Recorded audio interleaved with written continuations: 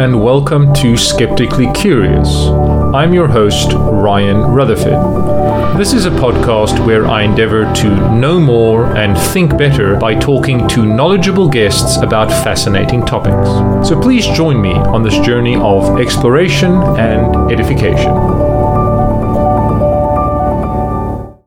For this episode, I was very pleased to be once again joined by Roman Yampolsky. Our first interview was posted as episode 11, and thanks to his promotional efforts, it received a great response. Dr. Yampolsky is professor in the Department of Computer Engineering and Computer Science at the Speed School of Engineering at the University of Louisville in Kentucky, and has authored dozens of peer-reviewed academic papers and some books.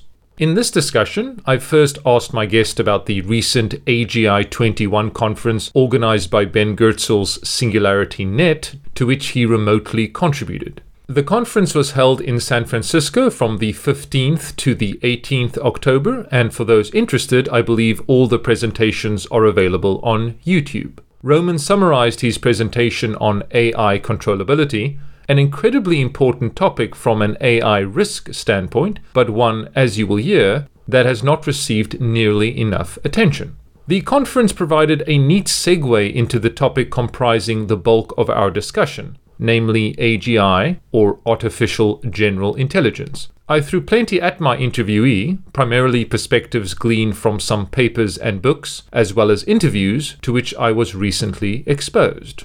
However, Roman parried most of my challenging salvos with impressive aplomb. I then shifted focus to some provocative possible scenarios, both positive and negative, involving AI systems gaining greater intelligence and competency.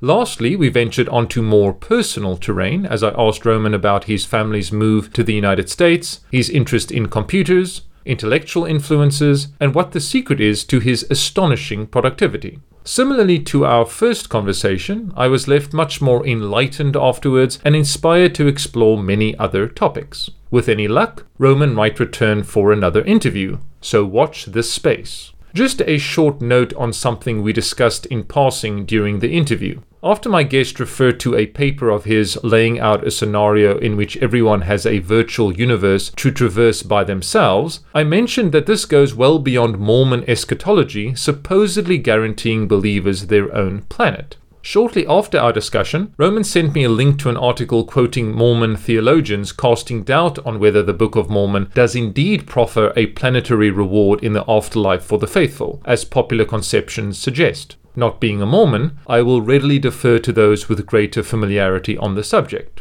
I also have little doubt that many AI researchers and those far better versed in computing will take issue with at least some, if not many, of my notions and attempted explanations. A helpful adage in this regard is to not judge someone by their errors, but rather their willingness to rectify them.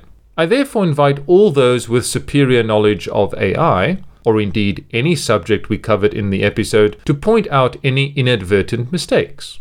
Lastly, in the spirit of obligatory, if still necessary, repetition, please remember to rate, review, and generally spread the word in any way you can about Skeptically Curious. The podcast has a Patreon page via which donations can be made, and a Twitter account, with links to both provided in the show notes.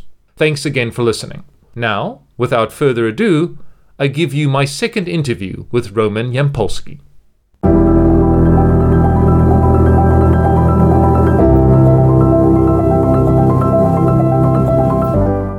So welcome back to Skeptically Curious, Dr. Roman Yampolsky.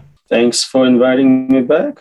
Yeah, thank you so much for making time in your incredibly hectic, busy schedule to join me for a follow-up, a return to the lion's den, as it were. And I think that this conversation will be something of a sequel and a remake, if you will, similar to Robert Rodriguez when he made that very low-budget Mexican film El Mariachi and then kind of remade it, but also was a sort of a sequel with Antonio Banderas and Salma Hayek. He got a bigger budget in 1995. Now, that's a ridiculous reference that very few people will pick up anymore. But just because I want us to delve a bit into, after re-listening to the interview that we did our first part, I thought there were some issues that maybe need clarification or further delving into, but we'll expand upon it. We'll go beyond it, of course, just to keep things interesting. Many topics to potentially discuss, but how about we start with, I believe, the most recent conference you attended, which was organized by Singularity Net, which I believe is founded by one of the luminaries in the field of AI or AGI, Ben Goertzel. So Singularity Net, this is the AGI 21 conference. So maybe you can first tell us a little bit about that before we move on to your presentation that you delivered. Yeah, it's an annual conference, one of the first to specifically target general AI. Sadly, I wasn't attending. I was virtually presenting, but I wasn't able to make it to San Francisco this year. And last year it was in Russia, and likewise they had to cancel. So 2 disappointments in a row. Oh, no, sorry to hear that. Oh, I see. I saw that it was listed as taking place in the Bay Area. So there was actually a physical conference but other people delivered their presentations virtually. All right. So, what is Singularity Net? I mean, I know that you're not necessarily the founder there, but what is this organization? And maybe say something about Ben Goertzel for those who might not know who he is. So Ben Goertzel was an academic professor, but he decided to work outside of academia and has been very successful. He's probably better at answering questions about SingularityNet. My understanding is they are combining AGI research with blockchain technology. They had some successful fundraising rounds with initial coin offerings and been developing it ever since. There is also AGI Society, which encourages and runs a lot of those events and conferences, but that's really all I know. Again, invite Ben, he's a great guy.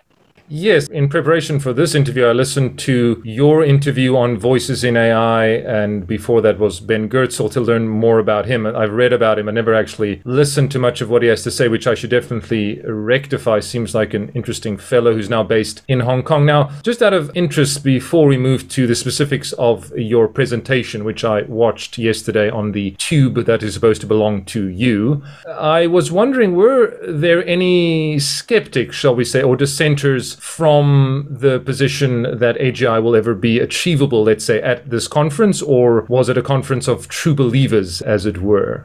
So I have no idea what people attending it think, and honestly, I didn't listen to much of other speakers. I found 20 minutes to join them for a 2-hour Q&A. That was the extent of my participation. My guess is there is probably people who are less or more believers into the God of AGI, but sort of due to the nature of the conference, it's more likely that it attracts people who want to invest their time in this topic. Usually people who don't believe in something don't spend much time on it. I don't go to flat earth conferences just to see what's new and debunk them. It seems like a waste of my valuable time, and I would assume that if you felt the same way about AGI, you wouldn't be engaging.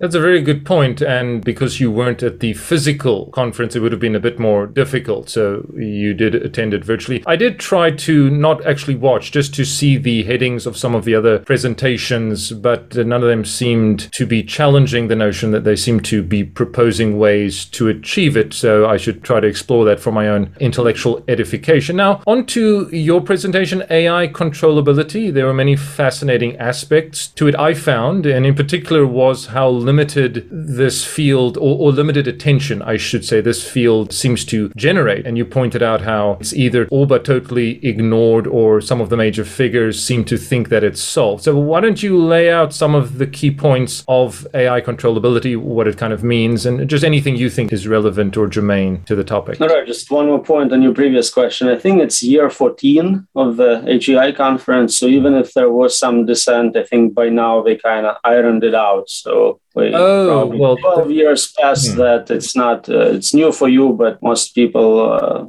have been working on it for a while. So I gave a presentation surveying a number of papers I have recently published on different tools, which I hope we will develop, and tools I think we need for being able to control AGI. And my results are mostly impossibility results, saying that we need this tool, but it's impossible to do it. And the paper I presented was a survey of what others have published, or at least blogs and forum comments on the subject. And it seems there is just not enough research in that area. People either say it's not a problem, skeptics, or they say, well, we need to solve this problem and start working on specific possible solutions. But I don't think there is any effort to show that it's solvable or impossible to solve or undecidable or anything else for that matter. So that was the presentation. And I think I, based on my research, arrived at a conclusion that control is not possible. But I'm very happy to hear from skeptics and skeptics who can successfully disprove my beliefs on that matter.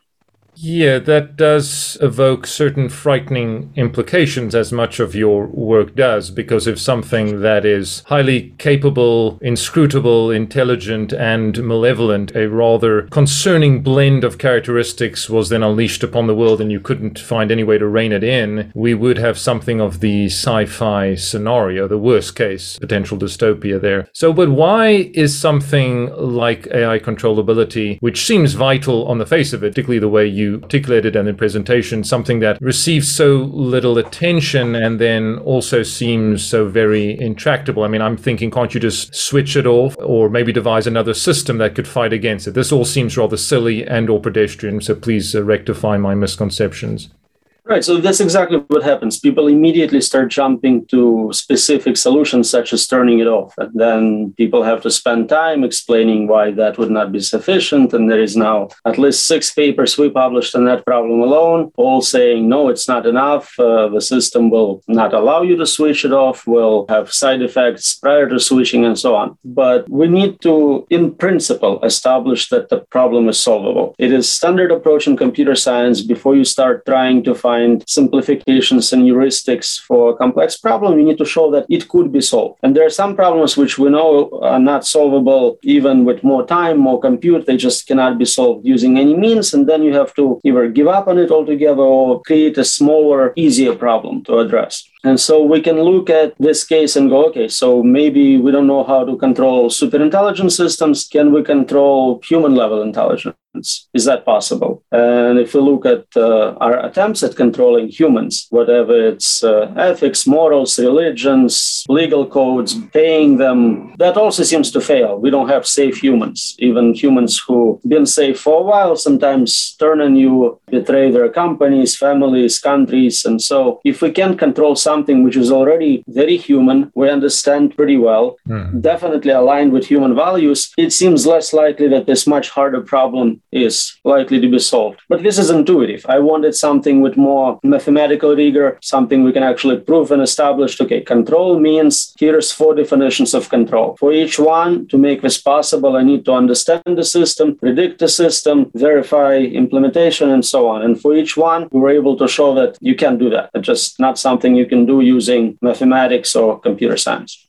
Yes, it's the classic tricky or diabolical problem, much like the value alignment problem which we discussed, which is also fundamental in this area that you've explored and certainly needs more attention, but doesn't admit of any easy solutions, hence the constant hand-wringing that you and others have to do, or many others just ignore entirely, perhaps to our impending demise. Now, AGI, as I mentioned before we started recording, is a field or an area or a concept, I don't know even how to describe it, or an hypothesis, maybe we can call it that I'm particularly interested in, and we touched upon it in our first discussion, but I'd like to do a bit of delving and in particular have some perspectives that have enriched my own understanding, admittedly on a contrary, skeptical basis in just the last week, actually, through interviews and articles I've read and the beginning of a book. But before we get to this position, you made a point in the first interview we conducted that there's no good reason, or none that you've heard, that would preclude AGI. Now, hopefully we'll get to some of the arguments against it, but the way arguments should work is that you have to present the case. So whether you believe in the Judeo-Christian God or fairies or demons, the onus is on the person making the claim to present the evidence or a reason why it could logically exist, for example. So let me ask you, what convinces you, and you can be as technical and detailed as you'd like, that AGI is possible in principle principle. So that's an important point. But of course, there's the technical aspect. Now, that's maybe a bit more difficult because there actually has never been an AGI system yet. So answer that question in any way you want. But I would like to focus on the in principle and technical aspects. And yeah, I guess maybe relatedly, what gives you confidence? Maybe that was already included in the question I asked you, that AGI is possible. Right. So there is a small difference between human intelligence and AGI, but it's not an important one for your question. Yes, so sorry, I guess maybe I should have, sorry about this, that when we talk about AGI, you can maybe also clarify the concept, because I know there's some contention here. Are we speaking about something that is human level intelligent or just a greater degree of generality? So maybe you can, disentangle those as well for us. So for the purposes of your question, I think you will be satisfied if we created human equivalent intelligence. And the proof is by existence. We have humans. You are an example of such intelligence. So given infinite time, I can definitely make a copy of you. Now, all the questions are, can we do it in 5 years? Can we do it in 10 years? Can we do it using only von Neumann architecture? But I have an example of a general intelligence in front of me. So, ta-da! Oh, I see. Okay. So that was cleverly and very succinctly done, that because we have this N of 1 of a general intelligence, why could there not, in theory, be an N of 2 in this particular category? I mean, is that to sum up your position? Well, it's N of 8 billion, and you want one more. That just happens to be silicon. Okay, now maybe this is a difficult one for you to answer. What about the critiques that AGI in our current modality, let's say, and I'm going to refer to that paper I did link you to about artificial neural networks, which seems to be the best candidate because of the way that it's modeled, at least in part, in a functionalist basis, which is an important premise that we shouldn't elide or ignore, that with our current technical trajectory, let's say, or development of AI systems, that we're going to get there. What's the strongest argument that you've encountered, either in principle or technical, and sometimes maybe these collapse into each other with something like ANN, that it isn't possible? I assume you don't find them convincing, but what is, let's say, if I were playing devil's advocate, what is the strongest argument against your position? The strongest arguments I heard require non-material properties of human brain. So there is a mind, there is a soul, which is separate from the brain. Brain is just a receiver, if you will. It's not the actual conscious entity. And then material approach to building computers would not work. So you have to believe in souls in order to object to AGI being possible, in my opinion. I see. Okay, so that's coming to us from the theological end of this debate. All right. Now, okay, so far as AGI, I mean, and consciousness, of course, comes to the fore, but I'd like us to bracket that and maybe talk about that in more detail later, because I know that's an area of fascination and intrigue, and you've written that paper that we discussed in the first interview that I thought was particularly illuminating and intriguing, which we didn't dig into sufficiently, actually, I thought. But so I don't know if you know the work of the philosopher and also computer scientist. He studied that first, I believe, and then got a PhD in philosophy, Bernardo Kastrup. He's a Dutch thinker. I recently heard an interview of his with Michael Shermer. Now, his idealist philosophy, I don't agree with. I must just state that there. But early on in the interview, he was talking about that if we model something on a computer, like let's say, I think his example was the kidney, but you can use the weather, with our weather models, that no one's going to get wet, let's say, with modeling the rain that is projected to arrive. The same with a kidney, no one's going to actually, there's not going to be no urine that anyone's supposed to on the machine. So he says, why is it with consciousness? But I'm going to also say with, let's say, something like the human brain, that we think that that which is being simulated is equivalent to the simulation. He says consciousness is unique in that, and he called that idea absurd. So I don't know if this necessarily intersects with any of your beliefs and views, but it does seem to be an underlying premise in some of the idea about why AGI is possible in principle. It goes also to this idea of substrate independence, which I think is another problematic idea because it presupposes mind-body dualism. But anyway, I'll let you address that. What do you think of this, that we put too much onus on the simulation, which is, it is just that. But in any other area, we just recognize that a tornado on a computer is not actually a real tornado. So I never met him, but I read his book. The example you give is just a logical mistake. Every single avatar in that simulation of rain is getting wet. Everybody using that kidney in that simulation of kidney is doing whatever processing of urine or whatever kidneys do. You are confusing being in the simulation subject to the effects versus not being a part of it. The moment you are, it works. So intelligent beings in games make intelligent decisions about those environments. They can win, they can invest, they can do exactly what intelligent beings do. Saying that, okay, this game character is not affecting real stock market, you're just confusing the environment for the agent.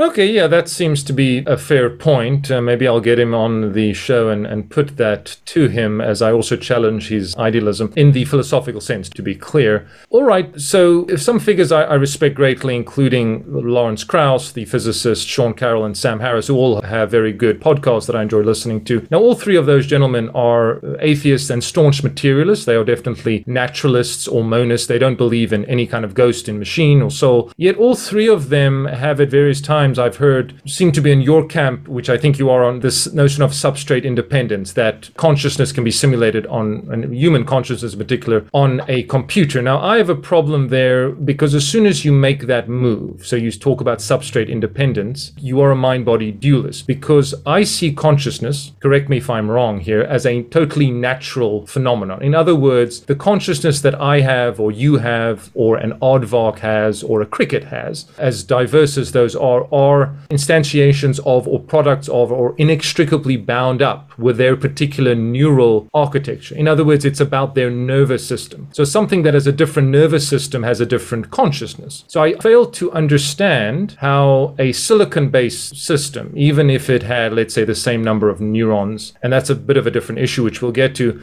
can simulate the same consciousness, because if you believe that, then you're moving into mind-body dualism. So again, maybe I am laboring under various misconceptions, but what do you have to say to this objection? So there is a lot of things we can concentrate on in this. Let's try a simple replacement experiment. So we replace one neuron in your brain with an artificial neuron. Is the same consciousness still present, or is this now something else? Assuming you would agree that it's still you, we'll do a second one. Mm-hmm. At some point, either we replaced all of them and you are still you, so substrate independence is confirmed, or one neuron will magically turn you into a bat or something else with different consciousness. I think that's a thought experiment that seems to do a lot of work. I would think, though, and the article I linked you to highlights how very different artificial neurons are to real ones. So I do feel that at a certain point, I would probably die, and the thing that emerges in my place would be maybe Siri-like, a more advanced Siri. I don't think it will be me, but I'm being a bit facetious here. But I do appreciate that as a way to think about this and clarify what you mean. So let's move to this. I don't know if you had time to read it. I don't suppose you did. I didn't actually read it, but I speed read it. And I think the argument is that biology is way more complex than we know, or we're discovering it's way more complex. And so a single biological neuron is like, 1,000 artificial neurons in complexity, but that's not relevant for intelligence. A bird is 1,000 times more complex than an airplane. Airplane is a superior flying machine. Artificial neural networks are superior thinking machines. They're much faster. We get better performance out of them. Yeah, they're absolutely not as complex as biological brains. That's not an issue for us. We're trying to optimize for capability in solving problems, not for similarity to biological systems. Okay, that's, again, a good point. But however, just to keep it within the bounds that I kind of want to keep it, because you did a bit of a shift there, is that, in particular in Albert Romero's article, let me just get the title, which I will link to, Here's Why We May Need to Rethink Artificial Neural Networks. So AGI, in this context that I'm using it, so just to be clear, because there would be other definitions, but the way I'm using AGI, not to keep saying it, it's human-level intelligence. So in other words, something like a human brain. So you're quite right. You could have this superintelligence that's just nothing like us. But the real question is, are we getting to an AGI that's human-like? And if we are using the principles of artificial neural networks, that won't get us there. And so let me just lay out his argument here, just summarize a bit. This might, just to be clear, I would urge everyone to read it. So he goes all the way back to the McCulloch-Pitts paper, the famous 1943 one, which of course, everyone in AI must surely know it. And that's basically undergirded how artificial neural networks work. There's slight complexities. He mentions this as well. They progressed a bit, but basically the idea is that for those who don't know, there's these inputs and then there's a threshold that is reached. And if there's a positive, then there's an output. If it's negative, if these summed inputs are negative, then there isn't. And it's based on the principle of logic gating. And so this is the means essentially by which all these amazing neural networks are doing what it is they do. And often that's just why there's that inscrutability that you've mentioned, this difficulty of understanding. But as he points out, going back to, let's say, 1982 with Christoph Koch, who's quite a big figure in neuroscience, his paper showing that neurons don't quite work in this way. And then more recent work has shown that actually dendrites also have spiking. That's the electrical signals, not just the neurons. And then what you've just mentioned, this very recent paper, only from, I think, maybe a few months ago, because, maybe early September or August, shows they actually try to compare how many neural networks would match up to a biological one. And on average, it's about 1,000 artificial ones to one biological one. And then a very important point, which I think is worth reading. So he points out that AI and neuroscience have diverged greatly, because with AGI, if you're talking about the human brain, and hopefully you will agree with this, you do need to employ or at least think about trying to understand those who study the brain for a living. Neuroscience. This isn't just a technical engineering point. If you're talking about anything to do with the human brain, neuroscientists, their perspective needs to be taken into consideration. And he basically says that AI community has diverged too much from the neuroscience community. Let me just quickly find this. So from the very early days, neuroscience and AI parted ways. Although both fields are trying to answer tightly related questions, neuroscience is concerned with intelligence, the brain, and the mind. So neuroscientists decided to look inwards to the only instance of intelligence we know of, us. In contrast, AI is concerned with replicating intelligence using artificial means. They care about designing and building intelligent agents that can perceive the world and act on it accordingly. And then near the end, he says, neuroscience keeps reviewing time and again its foundations, but artificial intelligence has chosen another way. They made the assumptions and went forward without looking back once. So I guess I'm just laying a lot on you there. I do apologize, but I wanted to be fair to Mr. Romero's piece, which I found very convincing, is that the current models, so the ANN models, artificial neural networks, are not going to get us to AGI, at least if we mean brain-like functioning. So to that, what do you say, Dr. Roman Yampolsky? So I think it's a good time to bring in the differences between human and AGI intelligence. I have a paper which is called AGI not equals human level intelligence. Oh, is that a new paper? It's about a year, I think, at this point. Oh, okay, I must check that out. It's recently been published under a slightly different title. I'll definitely share it with you. Please. But the main difference is that humans are not general intelligences. We are very restricted in the domain of human interest, human performance. Anytime you find yourself outside of that domain, you are pretty much helpless and need computers to solve those problems for you. AGI will be capable of solving any such problems. So if we build an AGI, it will not be human-like. It will be very different from human intelligence, the way multiplication is different from addition. But you can use both tools to solve same problems. And we have papers about artificial stupidity, where we on purpose dumb down AGIs to make them feel and look human. So you can go, it's just like me.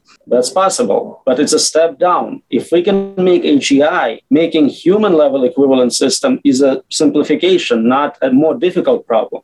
So even if we find additional complexities in biology, that doesn't change anything. We can implement them in our artificial neural networks if they are relevant. And it looks like they are not relevant because performance of today's artificial neural networks in domains where they are used exceeds performance of humans. I can start listing all the domains where AI is now dominating. So I'm not sure what the argument is based on. We will never make progress with those techniques, yet progress is exponential. Yeah, but this goes to, well, you said we're not a general intelligence, but earlier you said we are. So I know that we are also more specialized, but we are very general in the way that no machine is yet. So to give humans their due, we certainly are a general intelligence because you have this mismatch between these extremely competent, narrow AI systems that are actually super intelligences, to use that term, and yet they can't do the most basic thing that a 3-year-old can do. So I guess your point is, if we just get away from AGI equals human, if those two terms are coterminous or consonant, that AGI equals human, we shouldn't get hung up on that, because I think that's really his point, to be fair to this particular article. The difference is not important for developing very, very capable machines. If that's our goal and then safety is a concern, it's irrelevant whether it's human level or truly general. It's unfair for me to confuse you with the terms. You haven't read the paper. Humans are general intelligences in a domain of human expertise. Three-dimensional worlds, social interaction with other humans, and so on. We have almost no generality outside of it. You don't speak dog languages, do you? Why not? It's an inferior agent. You should easily pick up communication from dogs and mice and whatnot. But it's an example of something we're trivially incapable of learning, whereas an AGI would be able to do that. That's the difference. And I provide examples of what AGI is already capable of doing, which to humans sounds like magic. And which AGIs are those, just to be clear? So just modern neural networks, which we have used to solve specific problems. They are not general in a universal generality sense yet, but we are getting closer to that performance. Same neural networks can now learn, 20, 30 different games, domains, and that number keeps increasing. All right, but aren't we hearing what Gary Marcus, I know, who's been a critic as well of, the idea of an AGI and some of the, I suppose, more extreme scenarios, shall we say. But he's been a critic of AI research in general. He talks about games being closed and language. I know GPT-3 has cast that into some question as well, that we're talking about all these closed systems that these machines can do well at, but more open-ended ones like actually navigating the world, which is really some kind of generality still beyond them. And what do you say to this idea that, it can learn 30 games, so it's more general, but it's still learning 30 games. It's not also learning Swahili and learning to dance and pet a dog and, play with children. Use some silly examples. Right, but you can make exactly the same argument about humans. I don't speak Swahili, I don't play the guitar, I have no idea how to make a car, I have zero generality in even human society domains. Yeah, okay, I suppose that's sort of turning the question around on us. How general are we really? Now, what about someone's work who I'm sure you know about, because he's definitely an expert. I know that you had some issues with non-experts weighing in on this in your AI risk skepticism, although I would argue that before we actually have a human like AGI, then no one's really an expert, like with time travel, unless you build a time machine. I'm as much of an expert as the janitor at MIT, to use, again, rather absurd examples. But okay, setting this aside, Steve Schwartz, I'm sure you know him. He started reading his book, which I have on Kindle, which is Evil Robots, Killer Computers and Other Myths, The Truth About AI and the Future of Humanity. So he seems completely against it. So I think, this is a bit amateurish of me. I do apologize, but because it's a Kindle book, I had to take photos of it. So if I can read some of his words, which goes almost completely contrary to yours. So hence, in good adversarial neural network vein, I would like you to respond once I've read a few of these passages. Now, again, I've not read the whole book, full disclosure. I'm only at 7%, whatever that means in the Kindle world, so please.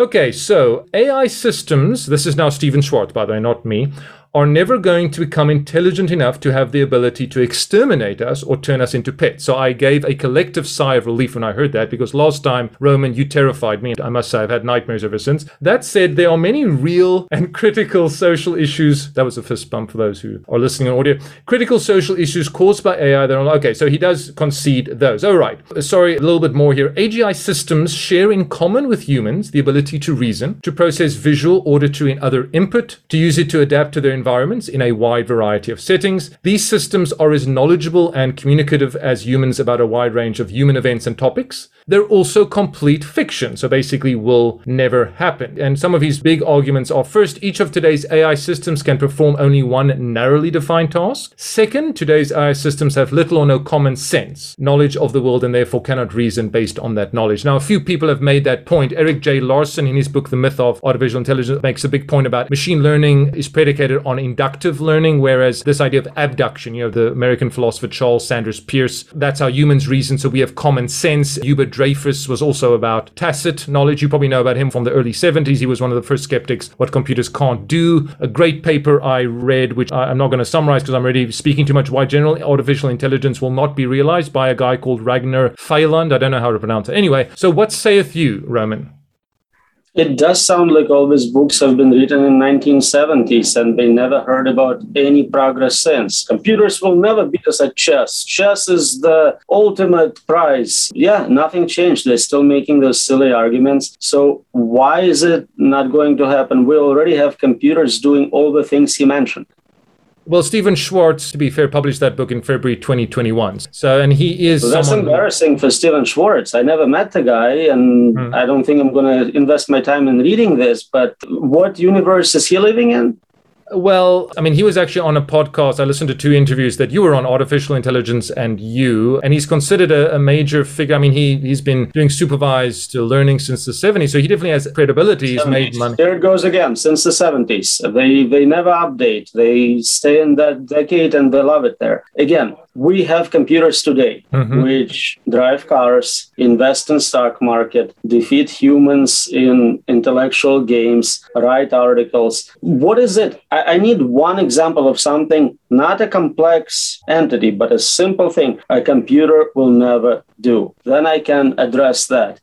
He says computers will never do anything. At that point, I just go, what is that tic-tac guy who just kind of spreads his hands, goes, Okay, but to be fair there, everything you've just mentioned, he could just come back at you. Now, I'm not going to put words in Schwartz's mouth here, but that they're all narrow AIs. Okay, well, let's get a little bit concrete here. And now, obviously, because you're an expert in this, a lot more of the field, you're clearly more up to date on knowledge, even beyond Stephen Schwartz. So once again, I've gone from being comforted to being discomforted. Thanks a lot for that. So, and this was in that amazing paper, but maybe after you've read it, you will come back to me and say it's not amazing at all, but I thought it was good. But he goes through some of the landmarks. So IBM's Deep Blue, IBM's Watson, and then AlphaGo. Now we could add AlphaZero to that. So all of those systems were landmark rated. Like you said, people used to say computers can't play checkers, and they beat checkers with chess, Go, etc. Now there's AlphaStar. There's even AlphaFold. So protein folding has been a very wicked problem in biology, and DeepMind can now figure out how to do that. Now, one could look at that and say, wow, we're making this sequential progress. But someone else would come along and say, that's all fine and well what Watson's doing,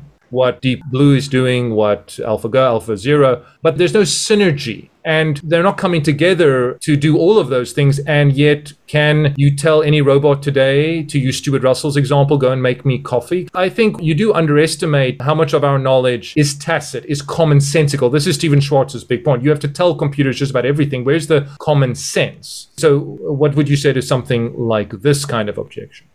Right. So I think you brought in a lot of different parts. And yes, sorry. We need to address them individually because otherwise it's just everything, nothing. Computers can do nothing or everything. Yeah. So the coffee bringing example is hard because it's robotics. It's not intelligence. You need to make a body. It's a separate problem, and progress is great, but this is beyond the question we're trying to answer. If you created a simulation of a house and had modern AI in that house, it would make you coffee. It could totally learn to make you coffee. From zero knowledge, from you tutoring how to do it, from watching a video of someone else making coffee, we know how to do this. This is done. This actually has now, been... Making it in my house with hardware is a different problem. Okay. I cannot solve all the problems you mentioned. You can say I'm a very narrow human. I only write research papers. I don't produce music. I don't have a podcast. I don't ski. You can name 1,000 things I'm incapable of doing. Are you arguing that I'm not general in a human intelligence general sort of way? No, you can't argue like that. But can you find one example of something no computer can do? I can find examples of something computers can do, but no human can. AlphaFold is a great example. Mm-hmm. Computers know how to predict protein folding. Humans can't. They are general intelligences. We are narrow intelligences in general, but general in a narrow domain of human expertise. So again, either the arguments are that computers cannot do something we know they can do already, or it's just not an interesting problem. So coffee making is not a big budget thing. Nobody's making $10,000 robots for making my coffee. And so they're not solved because there is no funding. If you provide interest in that problem, we can do it. We do develop much better human-like bodies, which at some point will be home robots, I'm sure. The argument can be easily made that we're not going to have it in 5 years or 7 years or 10 years, and I would respect that. But to say that you will never do X, you have to give me a specific X. Never is a very long time. So I'm very skeptical of people who say it's impossible to do something which humans do all the time. No, sure. That was, I think, a fairly sound rebuttal, or a fairly fair rebuttal. I'm hoping that Stephen Schwartz will respond to my email, but probably not. But we'll see about that. Maybe now it's pointless because you've just destroyed his book. Maybe I should just stop reading. I haven't read his book. I didn't destroy it. I destroyed your summary of his book, and maybe you misunderstood it completely. But again, when they talk about myths, and that's the part of a skepticism paper, then you start looking at the myths. No, that's simply myths from the 70s. Everything they said in the 70s was true at the time. But today we showed that it's no longer the case, but it's sometimes the same people. All right, so then I guess this I'm generally curious about, because I guess I'm approaching this very much from the perspective of someone who doesn't think that because of my, naturalistic inclinations that we'll be able to, let's say, simulate a brain properly. But that maybe could happen, or that something like a human brain can emerge in silicon. But you're basically saying that that's not as interesting as this idea that we could produce, and indeed are, according to you, something that is incredibly general, more general than humans, more intelligent humans, but isn't like us in core ways. So in a way, we could be hung up on, and maybe I am too hung up on this idea of, it's not like a human, whereas that bar is probably too low and doesn't pay enough respect to these machines that are way more average, way more general than we are, and then also can be way more specialized. Am I getting that right? That sort of, we shouldn't get hung up on that, because, that can't just be the sole test for an AGI. I know you've written that paper that we can't just make AGI be synonymous with like a human. And of course, we could also, like you've also problematized, what do we mean even there? Because, you have certain specializations, I have maybe some other skills, and we're both human, I would like to think. Right. From outside point of view, so aliens looking at our galaxy, there is nothing special about humans. It's just another point on a continuum of intelligent agents, possible agents. For us, as producers and consumers of that technology, it's a very special point. We want robots to look like us. We want machines to speak like us. So there is a lot of interest in making it human-like. And that's where my artificial stupidity limitation comes in. We want to limit machines to where we can still interact with them, communicate with them, understand them, control them, hopefully. But in general, there is nothing interesting about it. If you can make a system which is 10,000 times smarter and you need it to problem solve, you'll go with that, not with something like an average human. Yeah, so I suppose I've brought these problems together that could be separated out. So, for instance, Henry Markram with the Blue Brain Project promising in 2009 that we'd have a human brain simulated by 2020, and he was then fired from the Human Brain Project. There's a documentary now in Silica. So that to you doesn't in any way cast any kind of aspersions or obstacles on this idea of the generality of artificial intelligences is increasing all the time, that they resemble a human brain or not is irrelevant. Is that kind of the idea? No, I think with the example you're giving, it's a credit to human intelligence. He knew if he overpromises, he'll get $1 billion grant, and he delivered. I respect intelligence. He was brilliant at what he was trying to do. Now, can he guarantee that at a certain point he'll build something no one ever built? No one can. I cannot predict what's going to happen next week. So nothing surprising happened there. And can we get to that level of problem solving in a non-human architecture? It looks like we are. Okay, well, yeah, I would definitely be interested in reading that paper that you mentioned to help me again broaden my knowledge. I would also love to, and I don't quite know how to go about something like this, but I don't know, I have visions in my mind of a project called, this is a working title, the AGI Files, and try to facilitate discussions with people like you and others just to explore the idea of AGI, maybe even have formal debates where I can just be a mediator and ride on other people's coattails, become famous sort of by proxy, but I doubt that'll happen. Well, if you're serious about your interest in this, so the paper you mentioned, the skepticism paper, it reviews about 100, maybe a little more, maybe a little less papers from skeptics. But the research I did resulted in about 400 such papers. I just don't have the time to address them. If you want to do the most definitive, comprehensive database of arguments, answers, and Q&As, I invite you to collaborate with me on that paper. Yeah, I would love to do that, A, because of my interest and because of your stature, because I did read that paper with great interest and I love the references. There were so many ticks, because, I do this sometimes when I print out, I put ticks against all the books or articles I'd like to read. So, of course, you did take aim at some people I do have respect for, but that's all in good fun. You were also rebutting some of the very harsh things, which was quite funny to read, aimed at those like yourself who take risks serious. I was quite amazed at the kind of language that you quoted, and you also had a funny ending about your desire to continue living as a human being and not be wiped out by machinery, which is a bit selfish of you, I would say. But that is a bias. But I never lost my respect for anyone. I can criticize people's work, and I love and respect them. They're all amazing, general, intelligent human beings.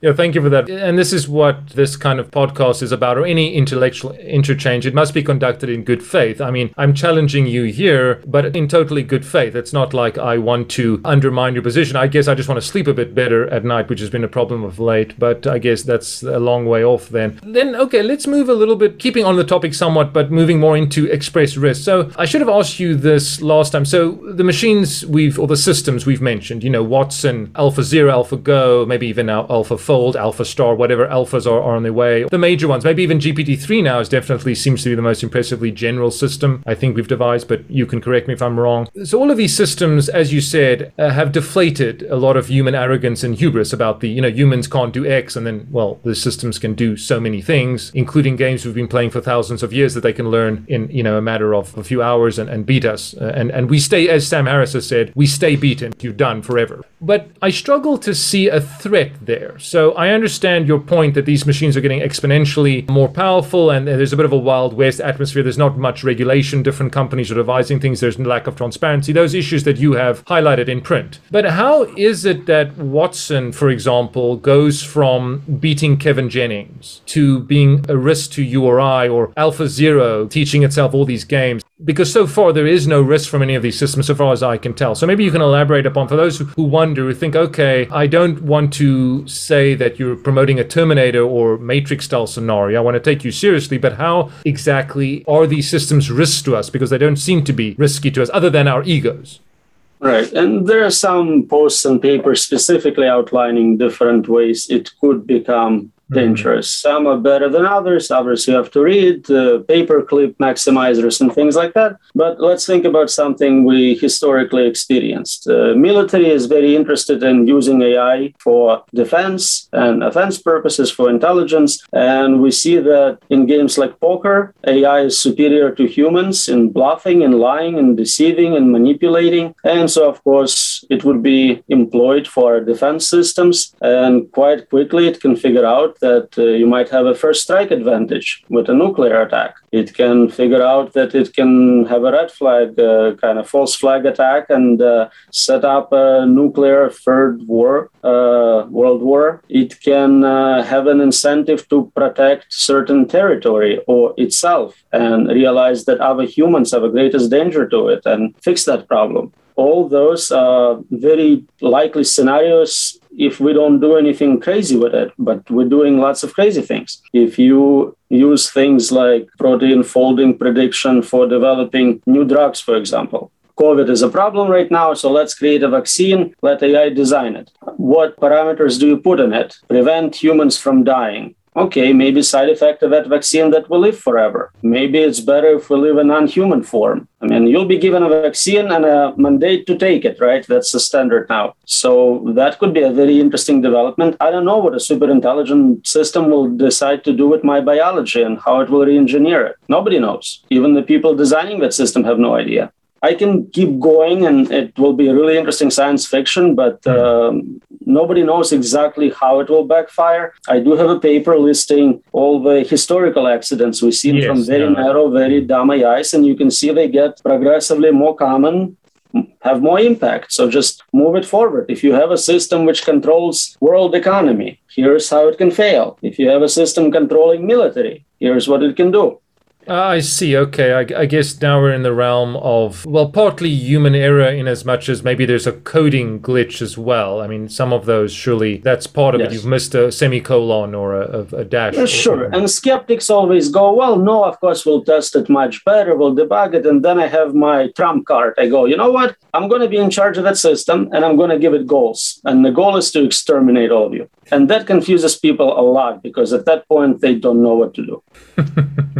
Yeah. So somebody will do it on purpose. Same people who write computer viruses, crazy people, psychopaths, doomsday cults, they'll make it do what they never could done before, exterminate everyone.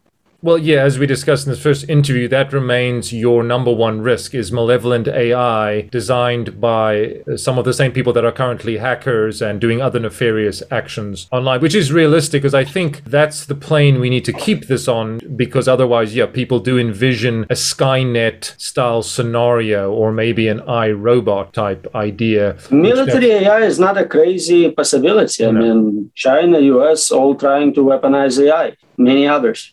Yes, that's true. But this, again, is part of the geopolitical antagonisms and the continuation of what I think is a very outdated way to organize society, the nation state. And so, but these problems, just magnified, as you point out, if people now have access to powerful AI systems. But then, okay, let's try to think about, well, I want to be a bit provocative as well, but let me first try and get practical here and ask you, what would you do if you had a lot more power to try to regulate some of this now? I know with military it's impossible, but let's look more in the Silicon Valley or the tech industry where we assume people aren't really meaning ill, although they are often employed by the CIA, as Jeff Bezos' Amazon and Peter Thiel, the libertarian who's employed to spy on people through Palantir. That seems to go against libertarian ethos, but let's set that aside. What do we do about people who are maybe developing this or even those expressly developing AGI? But it needn't be that. What do you do? How do we gain some purchase and traction on this problem that could, as you have pointed out, impact either all of humanity or certainly a big chunk thereof? So that's what I've been trying to do with my time, right? I wanted to write a very convincing proof that the problem is not solvable. You will not be in control. Money becomes irrelevant if you have malevolent superintelligence. So really the best you can hope for is being the first victim.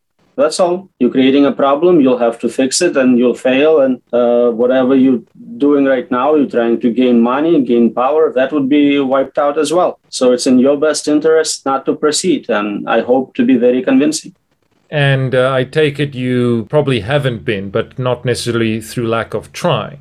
So there is a lot of approaches to stopping others from working on superintelligence. One is to offer them a better job, pay them more for something else. That has been an attempt. Others have tried becoming investors in such companies and maybe having some control over direction the companies take. Those mostly backfired. I don't think there is a lot of good coming out of such investments. Can't say I'm winning yet. But then again, I just published those 2 control papers a couple of months ago. And I suppose someone should try and be the Cassandra, even if no one is paying attention, because at least you then can sleep easier at night, or you should try to make the positive contribution. I just hope I have enough time to where I can say, see, I told you, I'm right. See, they're killing all of you. I'm joking, just joking. But yes, I need a few seconds to gloat. I was going to say, at least a few seconds and then, you'll be slaughtered. But kind of on that point, this is a very provocative, controversial, but you kind of brought it up. But I mean, you've accused, I remember in the interview that I listened to yesterday, Voices in AI, which maybe you did a year or 2 ago now with Brian Reese, you accused him of having a bit of a pro-human bias. And I guess some of what I said may seem to place me in the same camp, but I'd like to think I'm in the pro-truth camp. But those of us who review the history of our species and its contemporary manifestation might conclude, there are some issues with humanity, and we can spend many, many hours enumerating them. So someone might ask, well, Roman, you're trying to save us from the superintelligence, going to enslave us or wipe us out. But what if this superintelligence comes along, and similar to the iRobot that I've evoked based on the Isaac Asimov story or novel, but which was made into the Will Smith film, that female-voiced system actually made some good points in that end confrontation, saying, look at how you're damaging the planet. I'm just trying to save the planet. So you have the scenario, this intelligence wipes us all out, restores the biosphere, and because it's more rational, doesn't of our biases. It designs rockets that can go off into other galaxies, other solar systems, meet other AI intelligences. And I know this is a bit of an Ian M. Banks culture evocation. And what's wrong with that? A better intelligence has one, more ethical. Yes, it's made of silicon, whatever, but it is ethically superior to us, more brilliant. What do you say to that? What's the problem? As I said in my paper, I'm biased. I'm biased for me. I want to live, I want to enjoy life, and I don't care if someone else is better than me. If they offered me, a better guy to come over and sleep with my wife, I wouldn't take that offer. It's a great offer. He is bigger, he is stronger, but I'm not interested. Okay, I suppose that's a fair point. Okay, but now you've opened up another little avenue of self-interest. You mentioned two of them rather humorously in the conclusion to the aforementioned AI risk skepticism paper, that you say you might have a bias as a safety researcher, and I know you're one of the foundational figures in this relatively new field. So people might listen to a lot of what you said today and your papers, etc. And I mean, this seems like I'm attacking your integrity. I'm not trying to do that, but trying to be a bit provocative here. I can sometimes be a satanic attorney. Would say, of course, you are exaggerating the doom and gloom because you've got skin in the game, to quote Nassim Nicholas Taleb. So why should we listen to a guy who, although he's an academic at a public institution, he wants us to be fearful because that's his bread and butter. He wants us to think of AI as malevolent, as potentially evil, as a killer robot, as Matrix, etc., etc. Please excuse the exaggeration. I know that's what you're not really trying to do, but you get my general point. Well, I think it would get a lot more bread and butter out of benevolent superintelligence. You I think would so? Definitely benefit a lot more from free labor, physical, cognitive, from curing every disease, life extension, unlimited virtual worlds with anything I want versus hell. Yeah. But why be such a gloommonger? Why don't you sing the praises of the gloriousness that AI systems could potentially usher in? Like I said, a post-work world could take care of so many problems, could help us cure disease. It's really trying to identify better at identifying cancer. So why not have a positive message? Because I know it's a mixed bag because it's a tool. So for every drone, there's the radiologist that is now better at their job because the AI helps us. So why not paint this wonderful picture of a utopia where we'll maybe even fuse with machines, we'll become cyborgs or transhumanism? I know maybe you're deep in that field, so maybe I'm overly enthusiastic. By the way, I'm a really pessimistic person, so this is insane me asking this question. But anyway, I'm trying to be a good engineer. If you actually watch my keynotes, I always have one slide. It's called Positive Impact, and I talk about everything you just mentioned. One slide. I also have a paper about personal universes. I don't know if you had a chance to read that one. No, I love the sound of that. Please do send that along. So the solution is solution for the value alignment problem with multiple agents is to give everyone a personal universe. You don't have to negotiate. You don't have to convince anyone else to agree with you. You get exactly what you want. Superintelligence is running the substrate. You can be the king. You can be slave. You can be whatever you want in your personal universe. So I see a tremendous, beautiful utopia for everyone. But to get there, you have to control the substrate. Same control problem remains. That's so fascinating. Yes, sorry. Just to kind of conclude that there is enough people who talk about how great it's going to be. There is not enough people who tell you, have you considered the side effects? If there is one, I think it's not too much. Ah, yes. All right. Clever. I see what you did there. I also couldn't help but notice, I'm not sure how much you know about Mormonism, but their eschatology, their idea of heaven assigns everybody their own planet. You've gone way bigger and better. Their Amateurs. own universe. Amateurs. Single planet. Come on. You're going to live forever on one planet?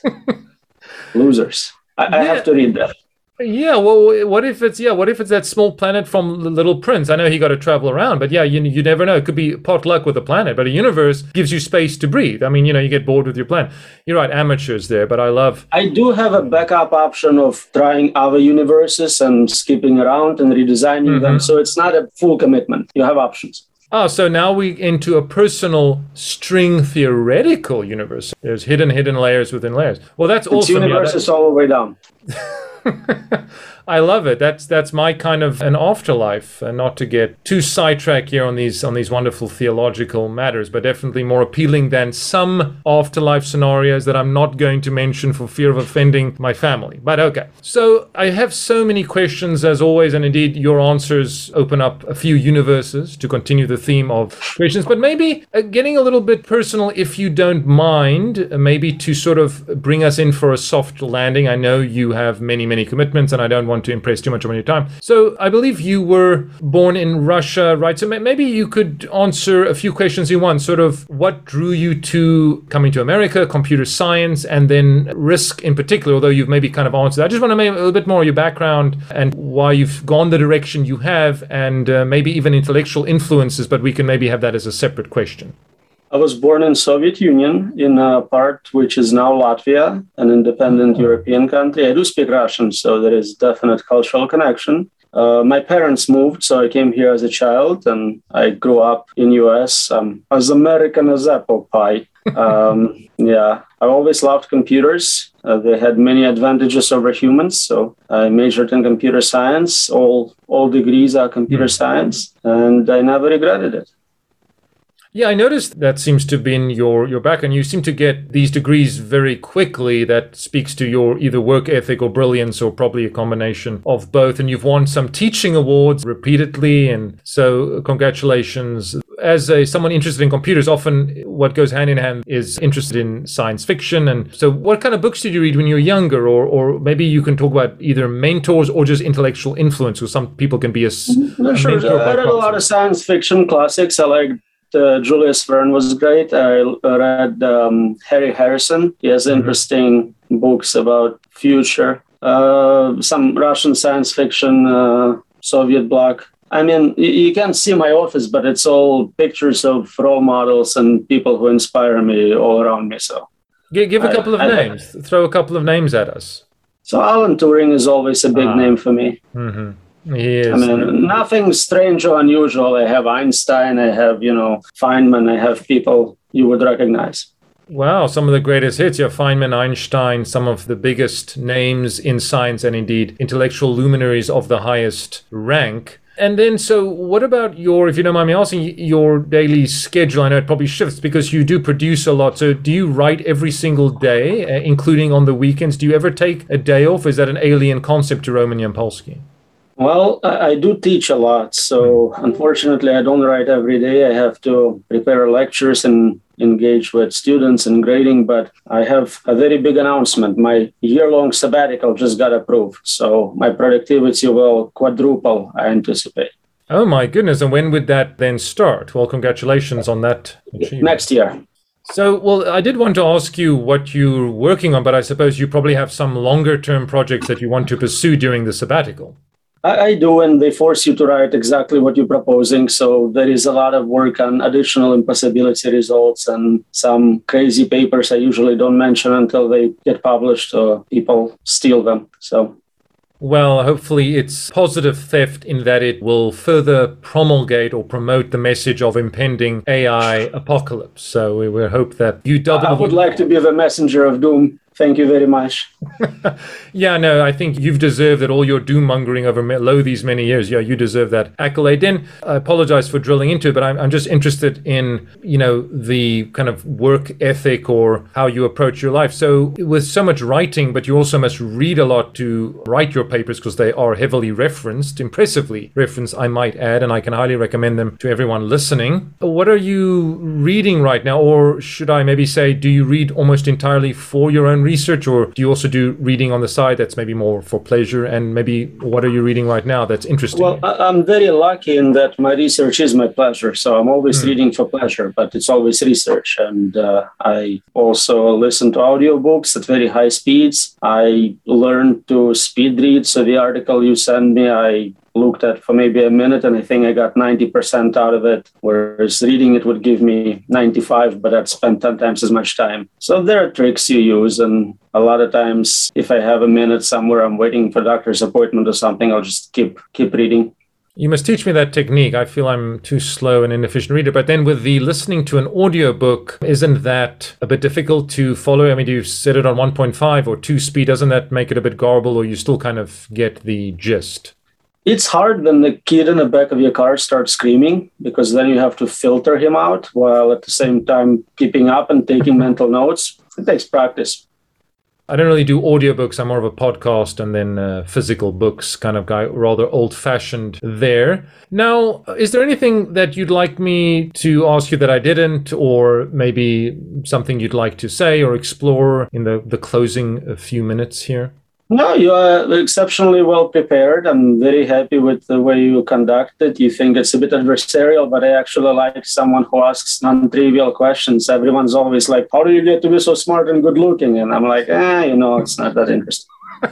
Sure, you get that a lot, particularly the good-looking part. I mean, that's clearly the at the forefront of your reputation. I but jest. I should have maybe added this a bit of a right in the beginning. I mean, I'm an interested layman in this field at best, and my interests are more in, let's say, neuroscience, where I feel I'm more conversant, and there's an overlap. Of course, AI is just interesting in general, but I can't claim to know as much as I do about neuroscience, but of course not that I'm a neuroscientist. But I am trying to educate myself, so this is definitely why this interview or our conversations now, our 2 conversations, have been vital for my own intellectual growth, maturity, and edification. So I do thank you for being willing to field some of these questions that I thought were going to be difficult for you, but you parried them with some aplomb. I must say that. So yeah, I was worried that it was going to be too adversarial, but the AGI files, that's definitely something too that we should think about and get more people. I might try to have, not with you necessarily, but maybe someone else, and throw some of what you said at them and see them, because I think this is where knowledge is generated, often in this debate format. Adversarial might be too strong a term, but I'm sure that keeps us honest, engaged. But Roman, if there's nothing else, maybe you can just, for those who haven't stumbled upon this and don't listen to the first one, but maybe share some of the ways we can find out about your work and reach you on social media or on other platforms. Sure. If you Google my name, you'll definitely find my Twitter account, my Facebook account. I'm somewhat prolific in posting useless material and sometimes good research papers. Google Scholar is the best way to find my work. I have multiple books, but they're somewhat pricey. If you want the same information, just go to my Google Scholar account. You'll get all the papers for free. If you can't find something, email me. I'm happy to provide the paper. If you're looking to get into this field, I'm happy to advise or work with you. I have many collaborations, a lot with junior people who are just starting in the field. As long as you are smart and interested, we'll definitely get you published, get you into a good program or good company. So I'm happy to help you help humanity. Your list of the people you collaborate with is often quite extensive, so I really love that about your interdisciplinary approach and trying to support people. But Dr. Yampolsky, thank you so much for giving once again generously of your time. I thought this was a phenomenal discussion. We could even do a 3rd or a 4th one, but of course I know that's well beyond your patience threshold, not to be confused with the McCulloch-Pitts threshold there, logic gating. But thank you so much. This has been great. Enjoyed it as ever. Always stimulating, always engaging, always interesting. And I'll be sure to link to your social media accounts and some of those papers. Please also send them in an email if you'd be so kind. So thank you very, very much. I wish you a wonderful rest of your Friday and also weekend. Take it easy a little bit. At least try to take the 10 hours of writing down to maybe 8 if you feel so inclined. Chill a bit with your children and wife, which you've hinted at you might have. Thank you. We'll do that. Thank you very much. Take care, Roman. Bye.